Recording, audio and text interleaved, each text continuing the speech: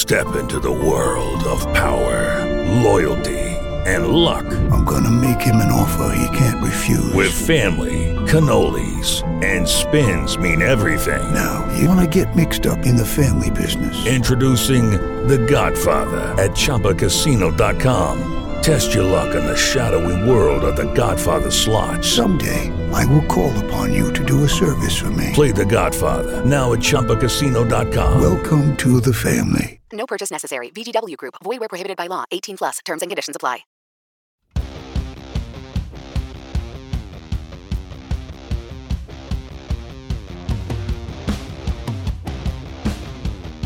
BWI Daily Edition brought to you in full HD for the first time ever. I'm super stoked. I'm your host, Thomas Frank Carr. I have the capability to go to 4K.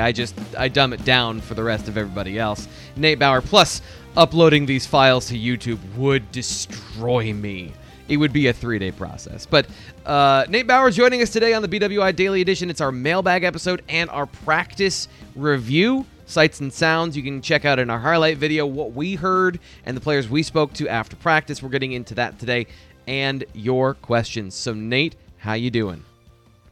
I'm doing great. I'm excited about this. We have upgraded our technological capabilities because if people want anything, it's to see me more clearly. Yes. Right? Like that's top of the list of priorities. So we've accomplished this. We're making moves. We're doing things here. Yeah, I think it shows dedication and commitment to what we're doing here on YouTube. So if you're listening on our podcast, first off, I totally get it. There's a lot of commute time for a lot of people. But we're both very good-looking people, and I show you video here on YouTube. So we'll be getting into some of that. And, of course, like I said, highlight video from yesterday came out right after practice, so you can check out what we saw from Blue White Illustrated's vantage point. And I'm going to get into the mailbag. I'm going to dip into the mailbag quickly because somebody asked me about something about the offensive line. In fact, it happened twice yesterday. And one of the comments was, why haven't we heard more about the offensive line? You guys need to So how it works, Nate, please explain to the people how it works when it rains outside and we cover Penn State football. Yes. So two things. One, it rains every day in State College. It really does. There are no days of the year where it's not raining. Yep. So naturally, because of that, honestly, it wasn't even raining yesterday afternoon, but it had rained earlier in the day. And so because of that, they practice inside. Yep. They don't take any risks. And obviously, of course you want it. So, but when they move it inside, there is a limited range for the media to be able to kind of roam around. And so what happens is the defensive line and the offensive line are on the far side of the field. So the bottom line here is we can't see them even if we wanted to. And we do want to. We would love to see the offensive line. We would love to be able to take it in, but they are really, really far away because it's not just the, as James Franklin likes to say, the 53 and a third of the field that they're beyond that, right? Yes, and we're on the other side of the beyond, so we're not on the field. Yeah, so it's quite the distance, plus some of the requirements, how the sausage is really made, some of the things they ask of us to show and not show, some of the things they ask us to do and not do. When you go to practice, it's not a free-for-all. And to get any of those things, you can't. So on days when it rains, you should be hoping for sunny weather and 60 degrees for Wednesdays from now until the end of the blue-white game so that I can get my camera right up in everyone's face when they're on the offensive line, because I can when they're outside. I said somebody asked about Landon Tengwall. I'm like, he could have been doing inverted sit-ups off of somebody else's shoulders, and I wouldn't have seen it. Just because it's so far away and I'm doing what I'm doing to get you what we do here on the YouTube channel. So that answers a couple of the questions that we couldn't really get to during the mailbag. But what did you hear from Penn State head coach James Franklin? We got our first time to talk to Manny Diaz in person. And then, of course, Curtis Jacobs last night. So I'll start the bidding wherever you'd like. Actually, you can start the bidding of where you want to talk about those three players and some of what you heard yesterday from them. Yeah, so I think that the top point for me, and these tie together, right, is that they're considering changes to the blue-white game. and changes to the blue-white game are as a result of how thin they are on the offensive line. That's something that Franklin brought up really from the beginning of spring practice, but the fact that he came back to it on Wednesday night, I think suggested pretty strongly to me, look, like they're not panicking. This isn't a freak out situation, but they don't have enough bodies to be able probably to put on a blue-white game where they're comfortable, right? Like you've got Sal Wormley coming off of a season-ending injury last year. And so even though he's back and able to participate somewhat in spring practices, it's not to the level where he's going to be out there in the blue-white game, right? So like you lose one there.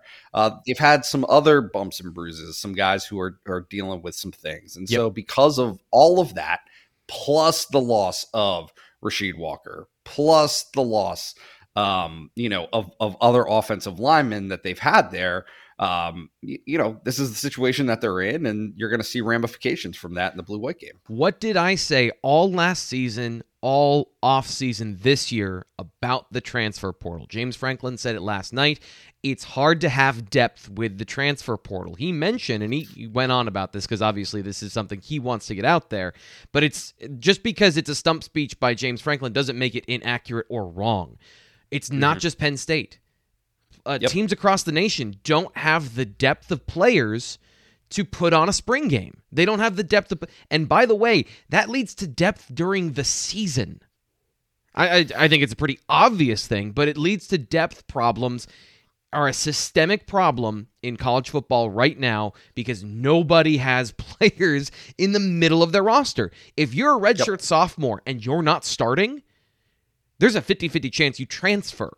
I mean, look at the safety position. I know there were some things that went on there with the depth outside of just, not playing, but they lost two of their veteran depth players that might have contributed this year because of the transfer portal. That's just one position where they were thin at numbers, and they had to move Zachy Wheatley over there, not just because of his long-term projection at safety, but also because they needed him there in the spring. They're bringing in a big class, but they only have 4 guys right now. Yep. No, and I mean, he's going to play anyway, but I think that the point in the transfer portal, and something that James Franklin has touched on previously, but look, there's no reason to think that the NCAA is going to get its act together, right? Or if they even can. Correct. So there's that side of things. But if they could, if there was a way to formalize and standardize rules, you would be looking at a new structure in which you can, there are going to be like periods of time where you should be able to recruit exclusively the portal and change roster balances, right? Like, because that's what this is about, is the it's an 85 scholarship limit, which I think is probably debatable as to that's effectiveness anyway. But like maybe they're going to have to divvy that up, right? So like maybe it's not 85, maybe it becomes 95, and maybe of those 95, you top out at 15 transfers, right? Or like or something to standardize so that you're able to conduct practices. Right. Like it's not in the NFL on your 53-man roster. You just go buy the next body that can come in and fulfill that for you. And you already have it because you have practice rosters as it is in the NFL. Yep. College football doesn't work that way. And so you've hit this, you've run into a wall of impracticality where it just doesn't work as it is right now. I'm imagining 18-year-old T. Frank on campus at Penn State, hearing that there's a lack of depth on the Penn State football team, having 6 months of football under my belt and being like, dude, this is the perfect time to try out for a Division I football team because everyone needs bodies. Like, hell, I'll try out. I don't know if I'll make the team, but they need people. And that's James Franklin talked about that. You can find bodies at most positions through run-on or walk-on tryouts, except for some key ones like, I don't know, offensive line. It's a problem right now in college football. Yep. So no, I mean I'm right with you. It's just they have some hurdles personnel wise that many other universities and programs are experiencing right now that frankly, and they're acknowledging it. I'm not sure how how much they're trying to like pound the drum about this, but he's putting it out there. Like they don't have enough players. They don't have enough players on the offensive line to be able to conduct a normal spring game. And this is coming out sometime today at BlueWhiteIllustrated.com. James Franklin, I asked him about defensive ends and their situation there, speaking of not enough bodies. I want you to give your initial impressions of his comments about defensive end and the portal in general, because once again, we had a long conversation with James Franklin about the portal, and every single time you ask him, he brings up the fact that guys just commit places without ever actually doing any due diligence. So what are your thoughts about his fresh round of comments on the portal with the defensive end in mind? Yeah, it's a little bit of your getting your lighter out, like the hits, because we've heard this a lot, right? I mean, he's obviously got opinions about the portal, but also at the same time, I think that the turn that you're starting to see is he's publicly recruiting for these things. And on Wednesday night, that public recruiting was for a defensive end. Mm-hmm. And you asked it, and it was a great question because you knew where he had to go with the answer, which is they don't have edge rushers. They have defensive ends. Nick Tarburton is a guy who is reliable, and you kind of know what you're going to get there. Smith Vilbert is a guy who shows flashes but struggles to do it consistently. Yep. And then Adisa Isaac, who James Franklin brought up specifically as being the guy that they're banking on as an edge rusher, is coming off of a pretty severe, debilitating season-ending injury. Yep.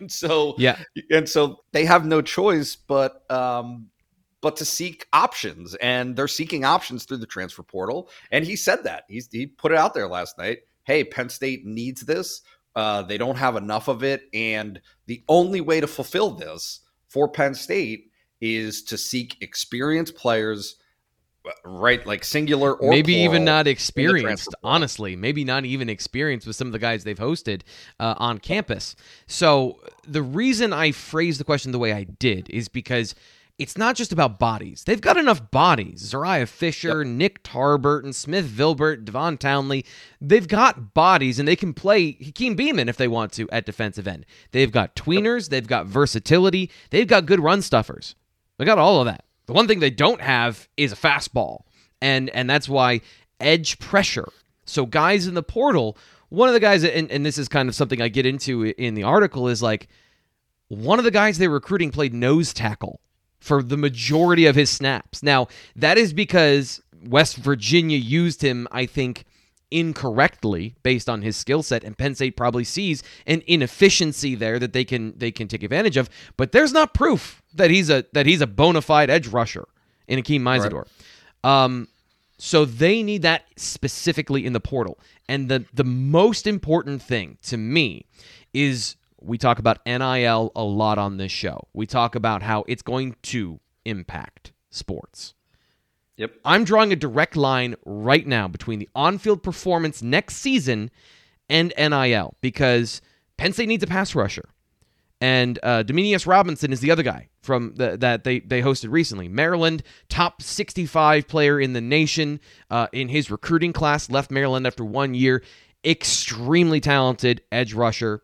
Not a lot proven at the college football level. But our own Ryan Snyder, and this is obvious too, based on his the way he's conducted himself, he's already signed with an NIL company. Yeah. NIL is going to be a huge factor for him. And he's got a lot of interest from a lot of schools that recruited him the first time around, not just Penn State. Penn State already lost out on their first preference, which were Gabriel and Grayson Murphy, in part because of NIL. So if Penn State can't sack the quarterback next year, don't blame John Scott Jr.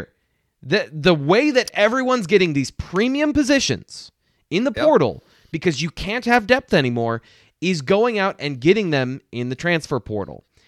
And if Penn State loses out on these 3 players, NIL is the reason that they don't get sacks next season. Now, you can point to development. Sure, that is a part of it, and that's what James Franklin talked about last night as well.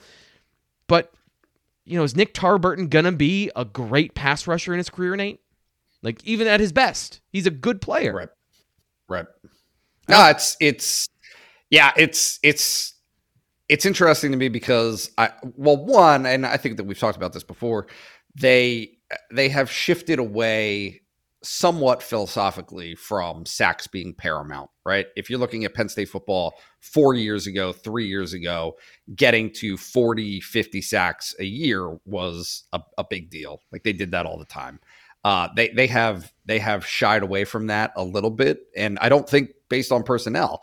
I think that Ebiketie can be the example in the transfer portal of a guy whose exposure was probably limited, who Penn State was able to utilize well, and now he is looking like what, T. Frank, late first, early second, right? Yeah, Draft pick. His production, his skill, all those things to me is a late first round pick. So some teams are not going to like him because he doesn't have massive frame to play defensive end and be that all-around guy. But I think he proved through his ability to stop the run with quickness in his hands and his unreal metrics as a pass rusher that he, both at Temple and at Penn State, that he is a legit pass rusher. And first round in a kind of a weak draft, I would go after that. I would absolutely go after that if I'm a team that plays a 4-down front that's all about getting to the quarterback and, stopping the run is sort of a secondary thing. Think like the Colts with Dwight Freeney and Robert Mathis. Any team that does that, absolutely go get a guy that is 250, plays the run well, but you really want him just getting to the quarterback. So yeah, that's exactly right. Yep. And Penn State, through the portal, helped him to get to that. But if you're looking at the now and not the future, that's the change here. That's the biggest change is that guys are thinking they're going to get both. I think, I mean, look, and I said this the other day on our message board, I really do think that what's so curious about this is you look at the NFL, right? And because we need something to compare this to. Yeah. There's a salary cap, right? Like there's a limit to your budget as a franchise in terms of, who you can bring in. There are certain rules that are in place to prevent certain teams from going way over the top, right? There's no cap on NIL. Nope. It is simply the infrastructure that not you personally as the university or the athletic department, but your community has in place to be able to support these athletes. And so I do think that Penn State will represent a step up for certain players. Yeah. And let's be honest about this. There are going to be programs that Penn State will also feed, right? Yeah. Yeah. And so, and this is the way that it has been working in basketball for a little bit. You've seen Penn State as a direct recipient of this, of having some players who developed somewhere else at a lower level and came to Penn State, and Jalen Pickett, great example, is able to shine.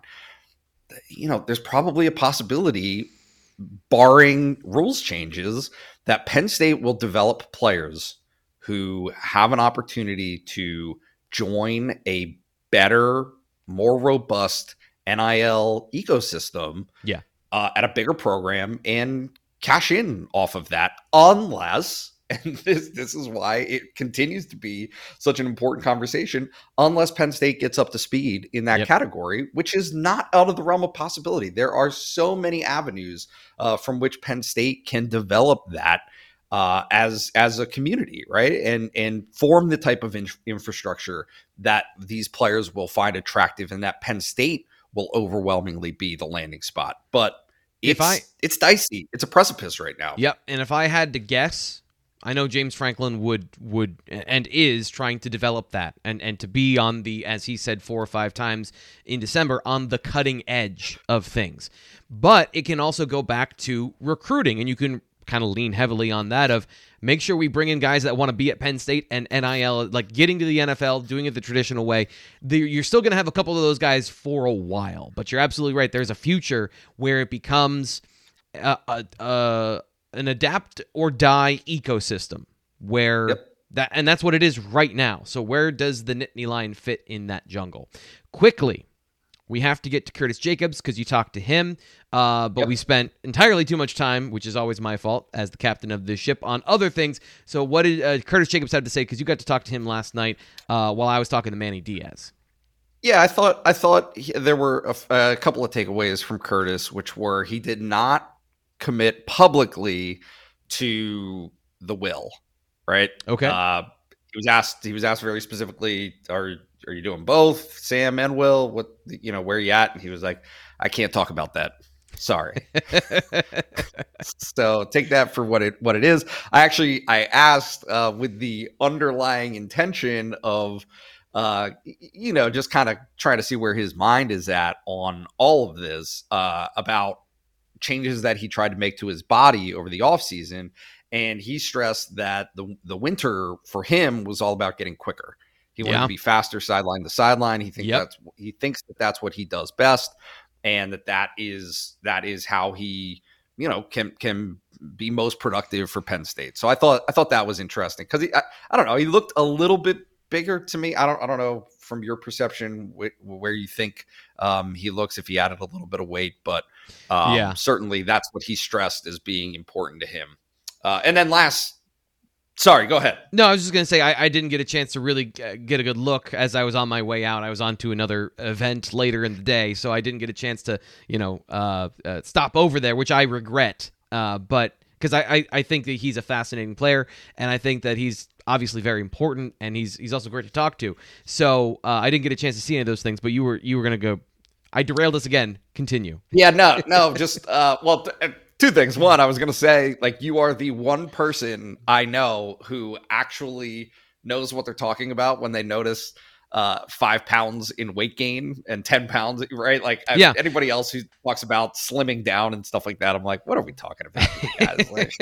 So, that was something we did talk about that earlier this offseason. I noticed all of the linebackers lost weight, but when it's 3 or 4 pounds, you don't know if that's intentional or just on a 6'1" athlete, is that I didn't have my morning juice. So, water weight can be 3 pounds on somebody who's 230, but it does sound like it was intentional, and it's part of, maybe it's not exactly a part of Manny Diaz's scheme, but this speed, movement, fluidity of positions in that first level of coverage is absolutely something that has been a part of his defense that I saw on film. So it does make sense that he didn't bulk up to get physical. He is focusing on movement and beating people with that. And then last thing was just Nick Singleton and Katron Allen. It's mandatory to ask about those guys at this point. Yep. And he said, not that this is unexpected, but guess what the word was with Nick Singleton? Burst. Yep. Right. Burst is he hits the hole and that's it. And then I don't want to misquote him, but I think he called Katron Allen a wrecking ball.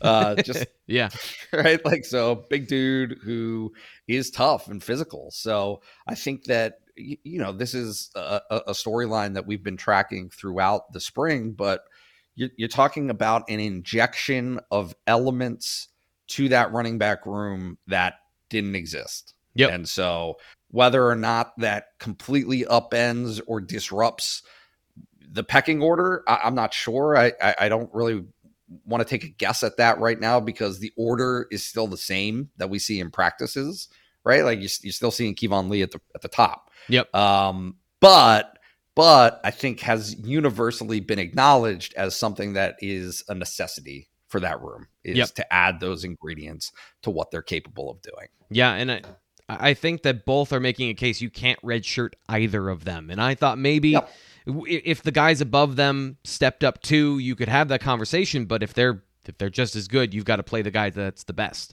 So that's going to be very interesting to watch this spring and then to the fall. With the Lucky Land Slots, you can get lucky just about anywhere.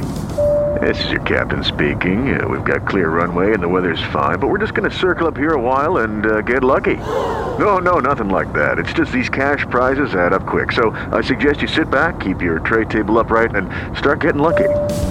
Play for free at LuckyLandSlots.com. Are you feeling lucky? No purchase necessary. Void where prohibited by law. 18 plus terms and conditions apply. See website for details. Okay, let's get to our questions today because we got some good ones, and we will be, I think, circling back a little bit to some of the conversations we already had with these questions. But as always, if you want to get your questions on the air with Nate and T. Frank during the BWI mailbag, the best place to go is BlueWhiteIllustrated.com. Sign up for just $1 and get 12 months of access to things that are important, like the Lions Den message forum, where you get a front row seat. You get to fast pass the line at Disney World to get your questions on the show. We absolutely answer those first, unless there's things like we can't answer on air for one reason or another, and then we get to those on the message board. So we'll get to those right now. If Charlie Catcher can't go as Curtis Jacobs' backup, who is the backup? And I think this is kind of going back to that conversation about Curtis Jacobs, size, mobility. Where does Charlie Catcher fit in that lineup? Do you have any reads on this to start as far as, I don't think it matters. I think that there's going to be a couple of guys there that are fighting for time. But to me, it's Curtis Jacobs. And then Curtis Jacobs, I know you're tired, but you're going to stay on the field. Yeah. I don't know. That's a good question. Honestly, I certainly, I think the catcher is the most, well, first of all, catcher can play both box positions, right? So that he's an option there. But yeah, I mean, I think that if you go back, I don't have it in front of me, but if you go back and look at the snap counts, Penn State does not shy away from leaning heavily on their starters. Yes. Like really, really heavily. Yep. So,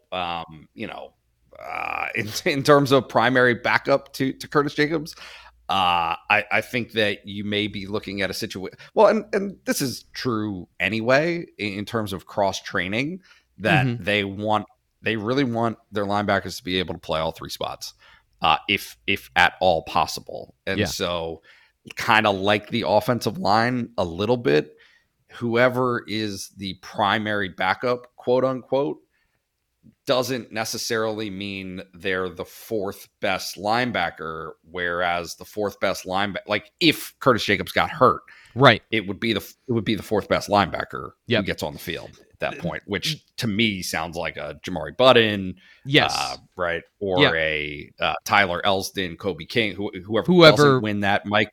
That's correct. Right.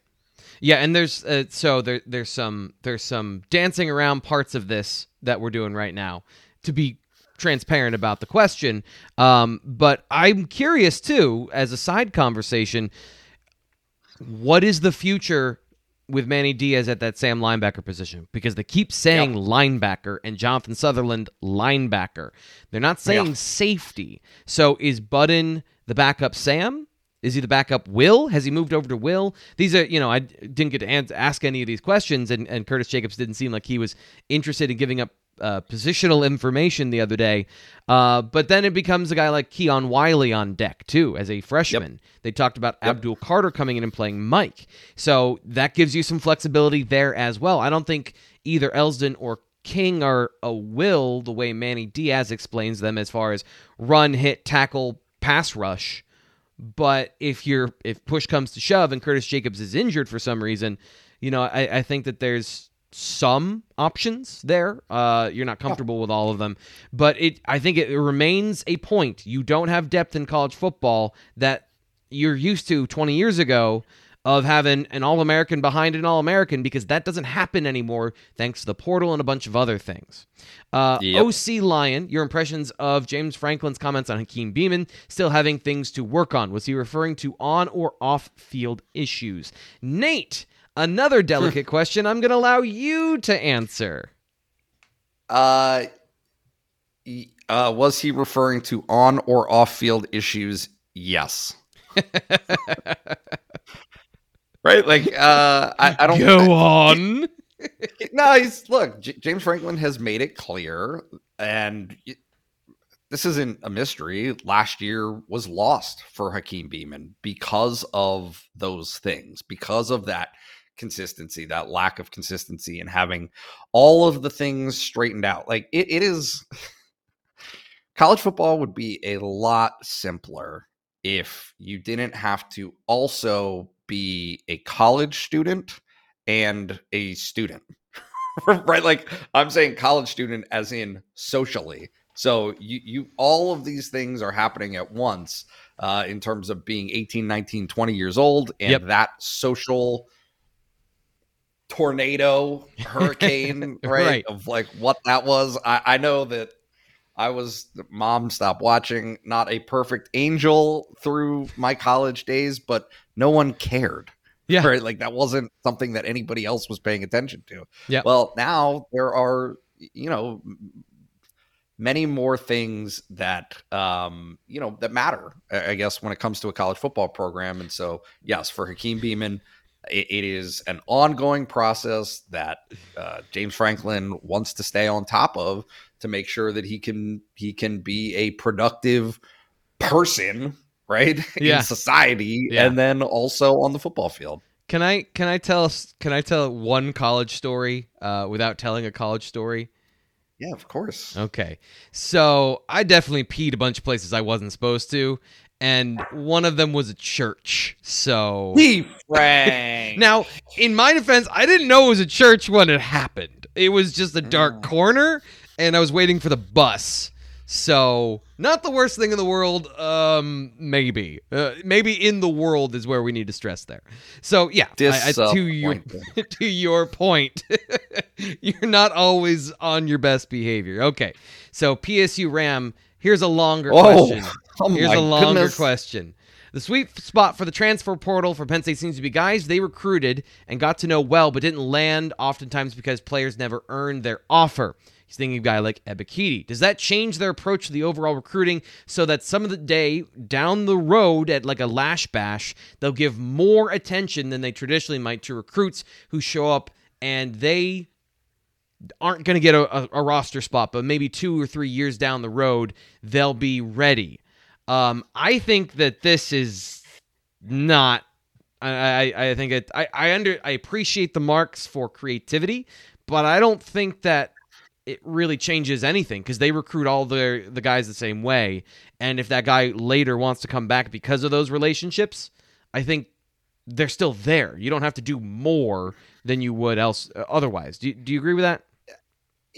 Yeah, and I think it's also probably selling short the notion that Penn State will also be a landing spot for a guy who maybe chose a quote unquote, like I'm going to say better, but a more prestigious or whatever. I mean, obviously Penn State is going to consider itself a blue blood, but you know how it goes. If somebody from New Jersey ends up at Texas A&M or Alabama and it doesn't work out and Penn State wants to be a soft landing for that player, like certainly I think it would be the same dynamic, which is simply Penn State loves to develop relationships. They want to have strong interpersonal relationships.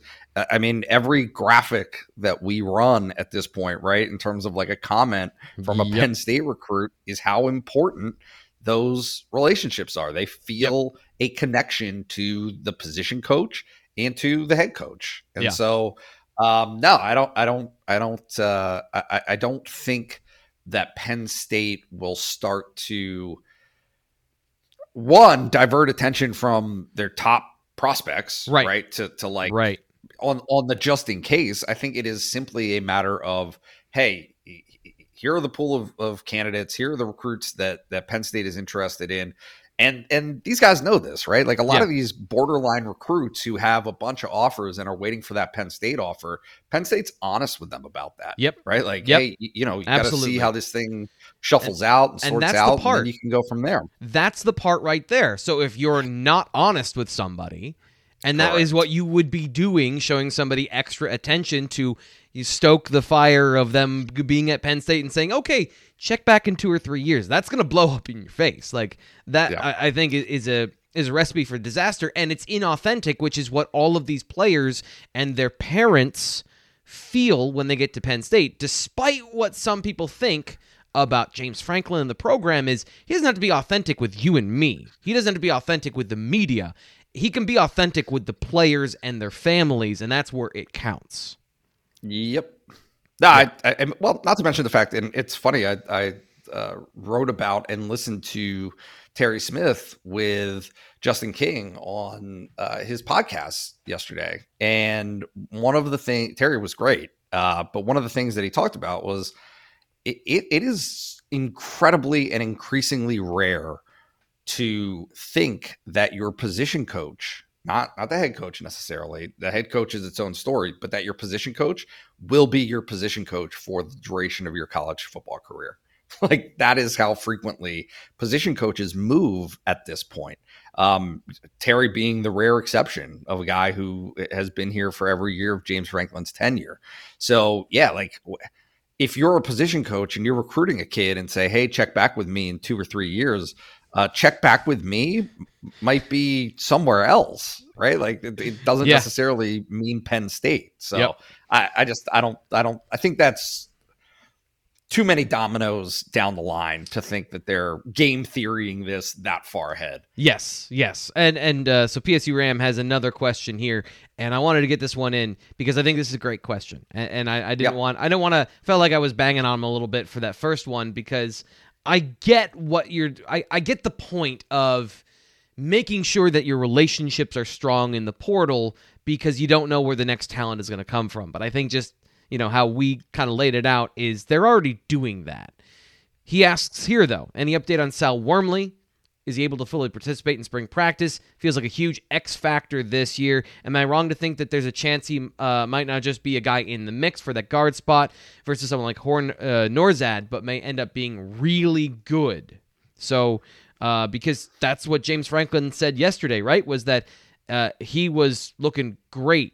And I think Juice Scruggs even mentioned that last week of how good he was playing before he was injured last season. Yeah. It's funny to me, or just curious the way that these things work, where I'm going to digress here for a minute if you give it to me. Last year in the preseason, Franklin brought up Wormley, and I'm going to quote him here, like, as breaking out, or has come on. That was before preseason practice had started, or right at the beginning stages of it. Okay, so, but he was talking about, like, potential candidates there to start. And as we were watching preseason practices, Wormley started appearing more and more and more up with the first team reps. And so when he disappeared, right, like, he no longer part of it, and James Franklin did not announce it at the time in August as a season-ending injury, it was kind of glossed over, and nobody really came back to it, right? Like nobody asked specifically, and I understand. I mean, certainly from the media's perspective, of which I am a part, and you are too, there is a reticence to ask directly about injured players because Franklin has made clear that he doesn't want to talk about it. We get one question a week sometimes. I'm not going to blow it on, is X injured, and what's the injury and what's the status? I need other things to talk about here on the show, and it's not going to be one guy being injured. Like, that's a risk I'm not going to take. But the problem with that, from not really from our side, but for James Franklin, because he brought it up yesterday, is he said that he basically said that we weren't aware of the ascent that Wormley had made, and so it wasn't that big of a deal in terms of how it was covered. Yeah, I asked at some point during the season, I want to say October or November, about what Wormley would have meant, and that was the first time that Franklin acknowledged that they lost a starter. Right? Like, the big story of the season is how the offensive line doesn't quite have it together, and one of the key pieces was lost before the year even started. And so I just, it felt to me like this really massive, big story. You like, if Jesse Luketa had been lost for the season before the start of the season, even before he had the success that he had as a defensive end, we all would have been talking about it. Yeah. It would have been a huge conversation. Yep. But for some reason, Salim Wormley was not. It's because now he's an offensive lineman we've never seen. And that's always the problem specifically with that position, because I don't think most people know what a good or bad offensive lineman is until it's pointed out to them. Because when a run goes well, it's look at the running back. When the quarterback throws the ball 40 yards down the field from a clean pocket, you don't go, wow, look at the protection. That's, you have to be looking for those things. And then when the guy you've never seen before, it's easy to brush that off. And I admit, I did that as well, because I need to know about the players that are playing. I need to evaluate the guys that are on the field, let alone going into hypotheticals that we can't see and we don't talk about because we don't get inside access into practice. So it's partly that, and it's also partly what you described as well. It's just interesting to me from the perspective of, even if you haven't seen him, of which you're going to have a different perspective anyway. Yep. Even if you haven't seen him, you still understand that he was penciled in as the starter. Yeah. For the start of the season. So like, if you're the top guy, if you're the top option that they have, then certainly there's going to be a level above, right? Whatever that next option is. That whoever they have playing at that position is not to the level of the guy who was penciled in to be the starter. So all of that is a long way to say, yeah, no, I think he might not just be a guy, quote unquote, in the mix for a guard spot. Yeah. Right. Like he is a guy who, if he can recover completely and is completely healthy, which is an entirely different conversation. But if those things happen, then absolutely, he's a guy who I think there are high expectations for, or maybe that's the wrong way to put it. There's high hopes for, right? Like, because they need that player to be able to step into that role and be what he was going to be before he got hurt. So you're going to go and answer this question while I grab one that I don't have here that I want. Because there was one that somehow didn't make it on the show. Basketball, need a big man. What's the latest on a transfer? From PSU87, my guy, PSU87 on Twitter. So what's the update here, my man? Yeah, all quiet on the Western Front at the moment. Certainly the kid from, I never get their names right here, but there's a kid from Lafayette who is, fairly highly attractive, who Penn State has shown interest in and is still on the market as far as I know. And then there's another guy who came in kind of last minute in out of Northwestern, who Penn State has seemed to show an interest in. So yes, basketball needs a big man. What's the latest? Mostly quiet at the moment, but still one of those processes where I think pretty obviously Penn State is active and working to get that solidified. That was a terrible answer, but it is what it is. Well, I'm still pulling up that quote. So can you give me 10 more seconds on sure on where it is? They also need a guard. That's the thing, is like I understand the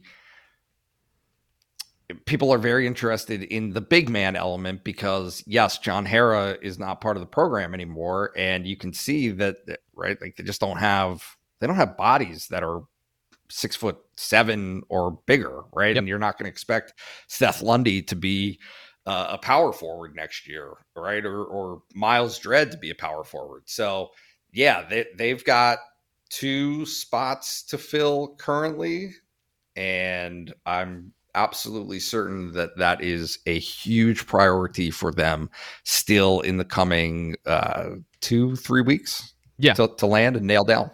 So Losi's mustache, I'll give you a behind-the-scenes thing as you watch me produce live on air, so I apologize for both of those things. But Losi's mustache, one of the epic names in our BWI message board, had a great question. I wanted to get to it, but he asked a second one here that I wanted to bring up because A, it is a common trope when it comes to James Franklin, the Penn State program, and comparing him to other head coaches.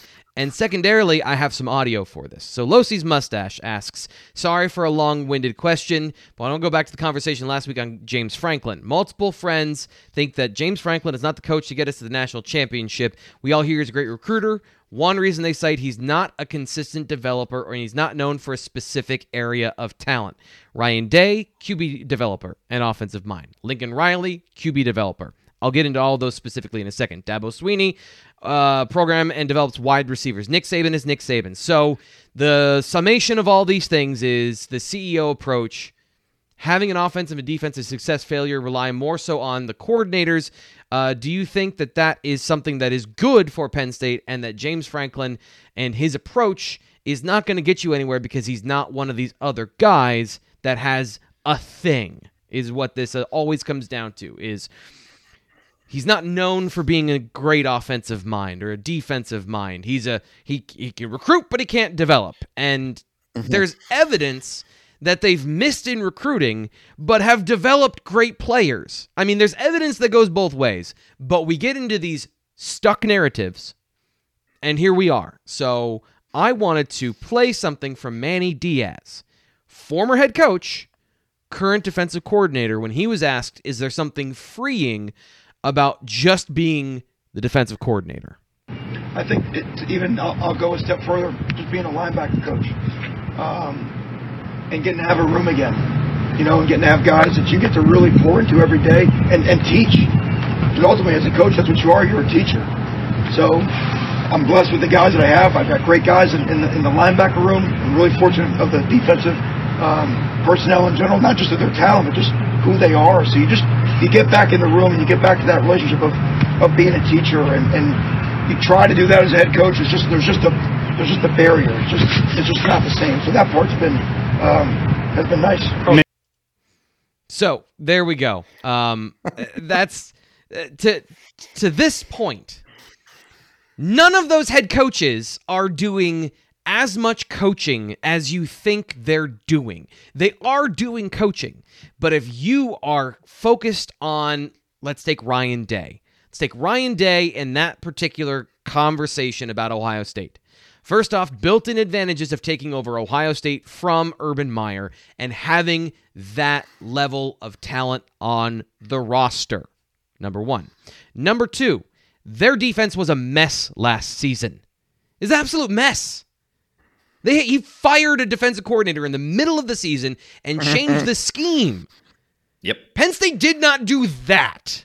Now, in 2020, because they were trying to install a new scheme, we can go through that all again. I don't want to go through all of that again. But Penn State has been consistent. They have had a consistent approach. They have had a logical approach to everything. What they have not had is the same level of talent as Ohio State. Dabo Swinney, he's the same guy as James Franklin, but in the ACC, he's made it to a college football playoff and a national championship. Lincoln Riley, let's take that one. Lincoln Riley develops a great offense in the Big 12 that takes advantage of the Big 12. And is he a great quarterback developer?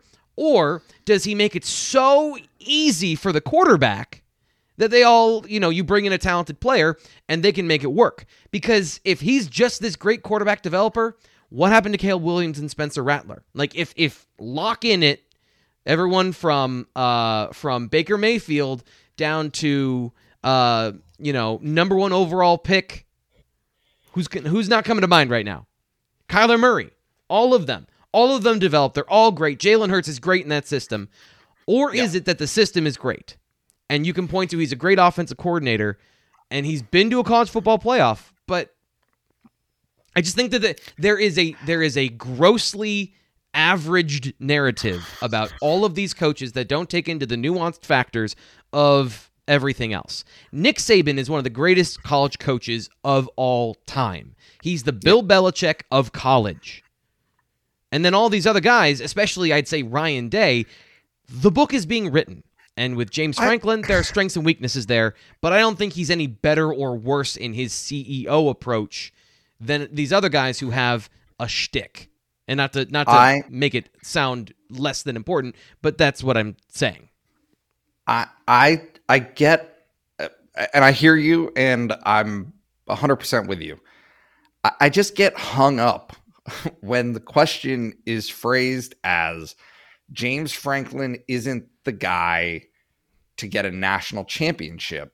And then the first two references and examples are two guys who haven't won national championships.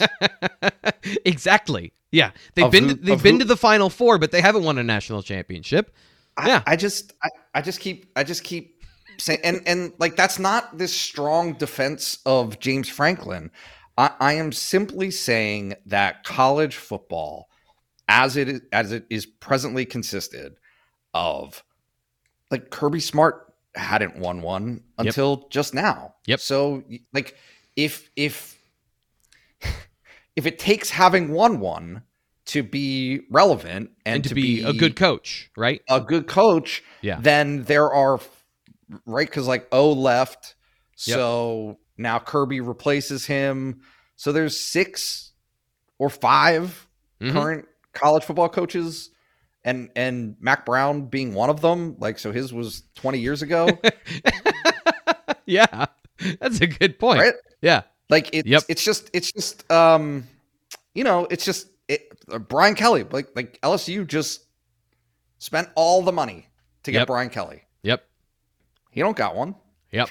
Right. Like, it's just the standard that these guys are being held to. And I understand, like, if you're Penn State, you're eager, you're hungry for a national championship.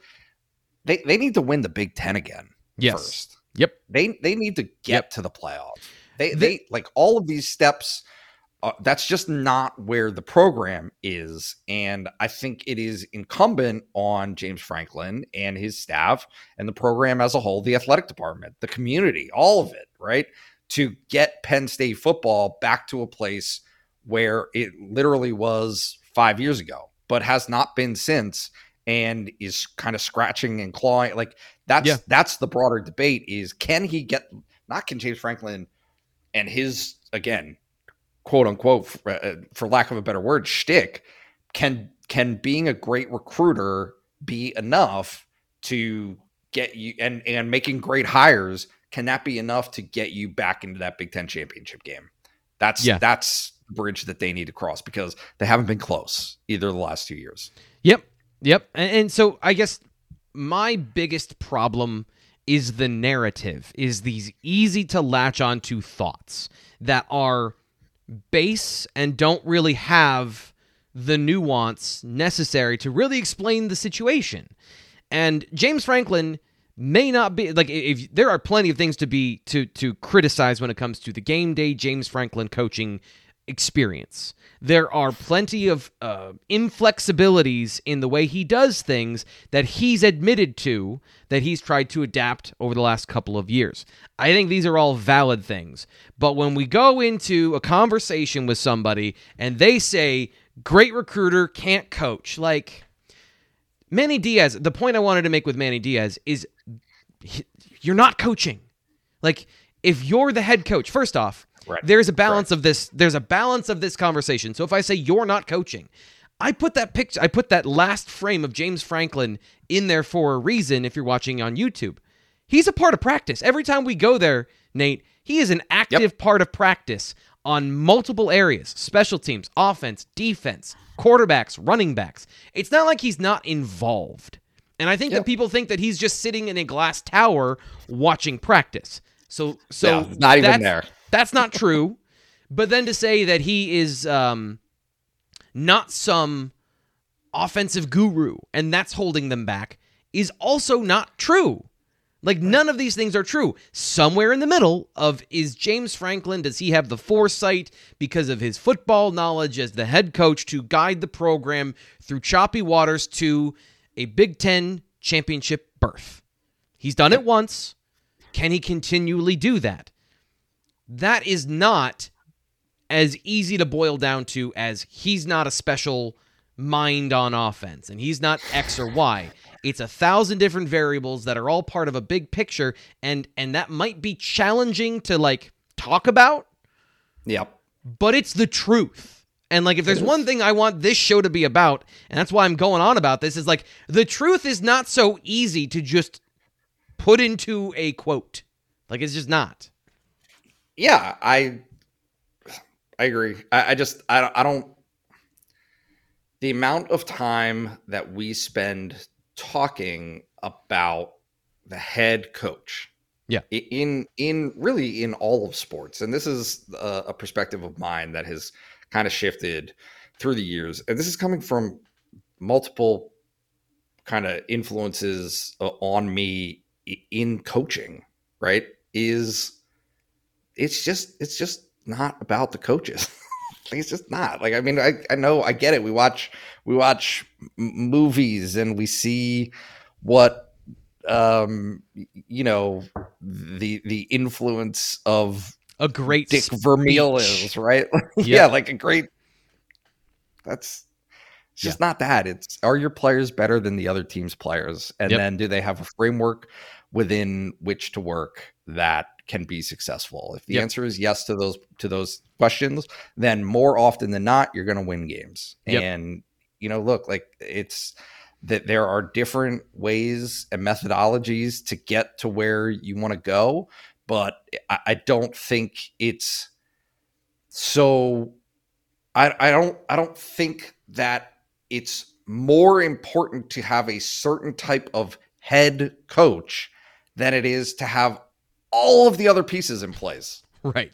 Like, all of those other, and this, again, like, this isn't to delegitimize what James Franklin is doing, but Penn State's next coach, whoever that is, down the line, will have an infrastructure in place that will be poised for success. Yeah. Right. And so as long as the hires are made and the recruiting is done at a level where there can be the personnel that can win games on the field, they will continue to have that success. Like, it's not, it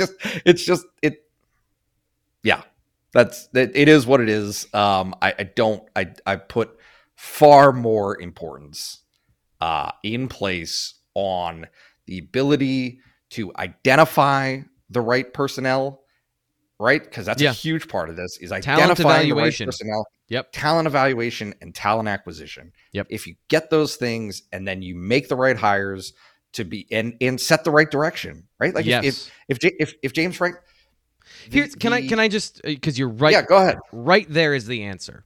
To set the right direction. Because here's the thing. If you're a great offensive coach, and let's take Chip Kelly for an example.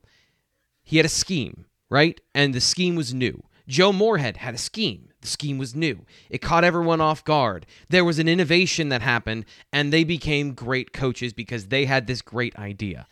But you have to be a constantly evolving organism. So if your idea becomes old and stale, and the read option has already been figured out to some degree by defenses, then you're back to square one. You're just another coach that now has to find another way to find that cutting edge. If you're a coach that notices these trends, sees these things, and can go find the next guy for talent evaluation and acquisition at the offensive coordinator position with the quarterback coach, then that's the same thing as having a guy that is continually evolving in a great offensive mind. And James Franklin, I think, a couple detours here and there, has done that. When he saw that his scheme that he brought from Vanderbilt was not working, he went and got Joe Moorhead. When Joe Moorhead left, he brought in Ricky Ronnie. Ricky Ronnie got a head coaching job somewhere else, and we are in an interruption because of what happened with Kirk Shiraka into the first year with Mike Yurcich. So we'll see if he found a guy that can evolve, that was a very effective play caller and a very effective offensive coordinator in a previous stop. The answer of Mike Yurcich is not wrong. It's what you said. Can the players in the scheme develop? So, Losey's mustache, thanks for the question. I appreciate the rant time. Here's what is fascinating for me to consider is, what if college football stops being about explosive plays and turnovers, right? Like, and there's all the evidence in the world to suggest that those things are what dictate wins and losses by and large at this level right now in the game. What if it changes, right? Like what if it's, because you know how these things go, right? Like the game is cyclical, and to steal from True Detective, time is a flat circle, right? So can James Franklin adjust if that's the case? But there's no reason to wonder that right now, because that's not what the here and now is. James Franklin has identified a methodology that he thinks, given the talent that he is able to acquire at Penn State, can perform. That it is a winning, successful formula. I don't know. Like right now, as of today, it's hard to say whether or not that translates on the national level, because Penn State hasn't been on the national level in a few years. But there's an argument to be made based on what we saw last year, and it's a question that will persist going into this year. Right? Is the Kirk Ferentz, Jim Harbaugh throwback to the Stone Age methodology of winning football games, is that possible to continue to have success? No. Right? Like no. So again, we got a couple more questions to get to. We're running out of time. But like one of the things I try to do, and I need to do more of this, truthfully, get more into this if this is going to be my role as the film guy, is like try to understand where the game was going and see the evolution as it's happening instead of talking about it after it's already happened. But if you look at Georgia, I was watching some stuff online and I was doing some research about Kirby Smart and the way he built his defense. And he showed 5 years ago versus his national championship team, and the size of the players was down 15 pounds in some places. They have a linebacker. Curtis Jacobs is 227. Nakobe Dean is 227 or 225. They're the same size. Speed, quickness, explosiveness. You've got to be strong at that size. You cannot sacrifice so much strength. So you got to find special guys still. But even their defensive line, and we talk about Jordan Davis during the draft process all the time, he was a part-time player. Their defensive line was fast, it was agile, and it got after things. And that's the framework of what James Franklin has brought in on defense. That has been his philosophy since Vanderbilt. So these things are correct. Get the players to run the system. Yep. What you said, get the players. Because like every time we talk about explosive plays and turnovers, defense, all these things, I agree philosophically with the structure of what they're doing. They have to execute it. And that comes, again, back to the decision-making from the head coach, to the play calling of the defensive coordinator, to the execution of the players. To get their execution of plays. Also get so many that when you're unlucky and one gets hurt, that it doesn't hurt you. Yep. Do that too. Yep. Let's see where we got a couple more here. We have Ben says it seems Penn State is loaded at tight end. Will we see 3 tight end sets, tight end, fullback, wildcat? Ben, the answer is yes. I don't think that's going away. I think Penn State is going to... They leaned on their tight ends last year. It's just that things were not effective because of the offensive line. The offensive line for a lot of that. When it comes to the wildcat, is what I'm saying. Nate? Does it seem that way? I don't know. To me, the jury's a little there's something to prove at that position this year. To me, just given what the performance was last year, I think to the questions. Yes, sure. There will be 3 tight end sets and more of Tyler Warren as a wildcat. I don't think that there's any reason to think that that's not the case, unless the personnel that they have in the running back room is better than that and can already fulfill that, right? Like if you, James Franklin used to say it a decent amount, right? If you've got 2 tight ends on the field, you're taking somebody off the field. Who are you taking off the field? Who isn't going to be in on that play? Is it Keandre Lambert-Smith? Is it Nick Singleton? Right? Like, who's the player that you are sacrificing for to be able to go that way? I mean, look, like there's lots of options. It's just a matter of those options proving themselves to be consistent. And if there's one thing that stands out to me about last season at the tight end position, it's that they weren't consistent. Yeah. So We'll see. The way that Mike Yurcich talked about those players, and I think the physical talent of guys like Theo Johnson, and especially what's making the three come to the front, is the fact that Tyler Warren has flashed so incredibly well and has built on that in the offseason as far as his physical talent. So then it becomes to me, Brenton Strange, can he hold on to a position on the team? He was the best run blocker last year, but is that the case this year with those two younger guys developing? So I still think that there's going to be value there, and the way that tight ends at the highest end of their abilities, the way they can destroy a defense, that does change some things for your offense, and you can be more multiple from a traditional heavy set. And that's how you play power football now. That is how you play power football, is you develop a good offensive line that can run block and pass block. And then you have the ability to play pass out of a run set, which again isn't anything new. This goes back to the New England Patriots in the 2010s. Okay, so last one here for the show, and I think we've talked about this a good bit on the last rant. John Ashley on Twitter asked, do you see a fundamental shift in defensive personnel brewing, build style of player? Is the general game evolution or more a methodical approach? Yeah, players are getting smaller. You're seeing more DBs on the field, and you've got to be able to find a way to get the numbers in the run game. That's the real rub. But Nate, to your point, it's not about stopping points. It's about limiting points in college football. So that's why creating more opportunities. Yep. For your offense. Yep. By stealing the ball from the opponent. And this is the reason when you ask, is the old school way of playing football gonna come back around? And my answer is no, because fundamentally the rules and the evolution of the game have given a cheat code to the offense. And if you're playing as if you aren't going to use those rules, and by the way, Iowa does use RPOs and read options. They just don't have, they're running the ball a higher percentage of the time. And they're doing these things with an old school mentality, which is not about maximizing points. It's about limiting the other team from having the ball and playing it safe, playing it conservative.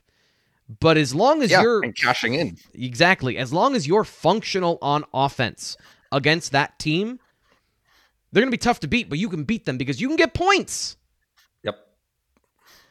They didn't do anything offense. Anyway, go ahead. Sorry. We got to wrap up. I've got an engagement to get to here, unfortunately. So that's going to do it today for the BWI Daily Edition. I'm your host, Thomas Frank Carr. Thanks to everybody who gave questions to the show. We had such a great conversation that we went about 10 minutes longer than we normally do. We'll be back next week with your questions and more on the Thursday edition. But we wrap up the show tomorrow with a BWI Friday. I'm your host, Thomas Frank Carr. We'll talk to you then.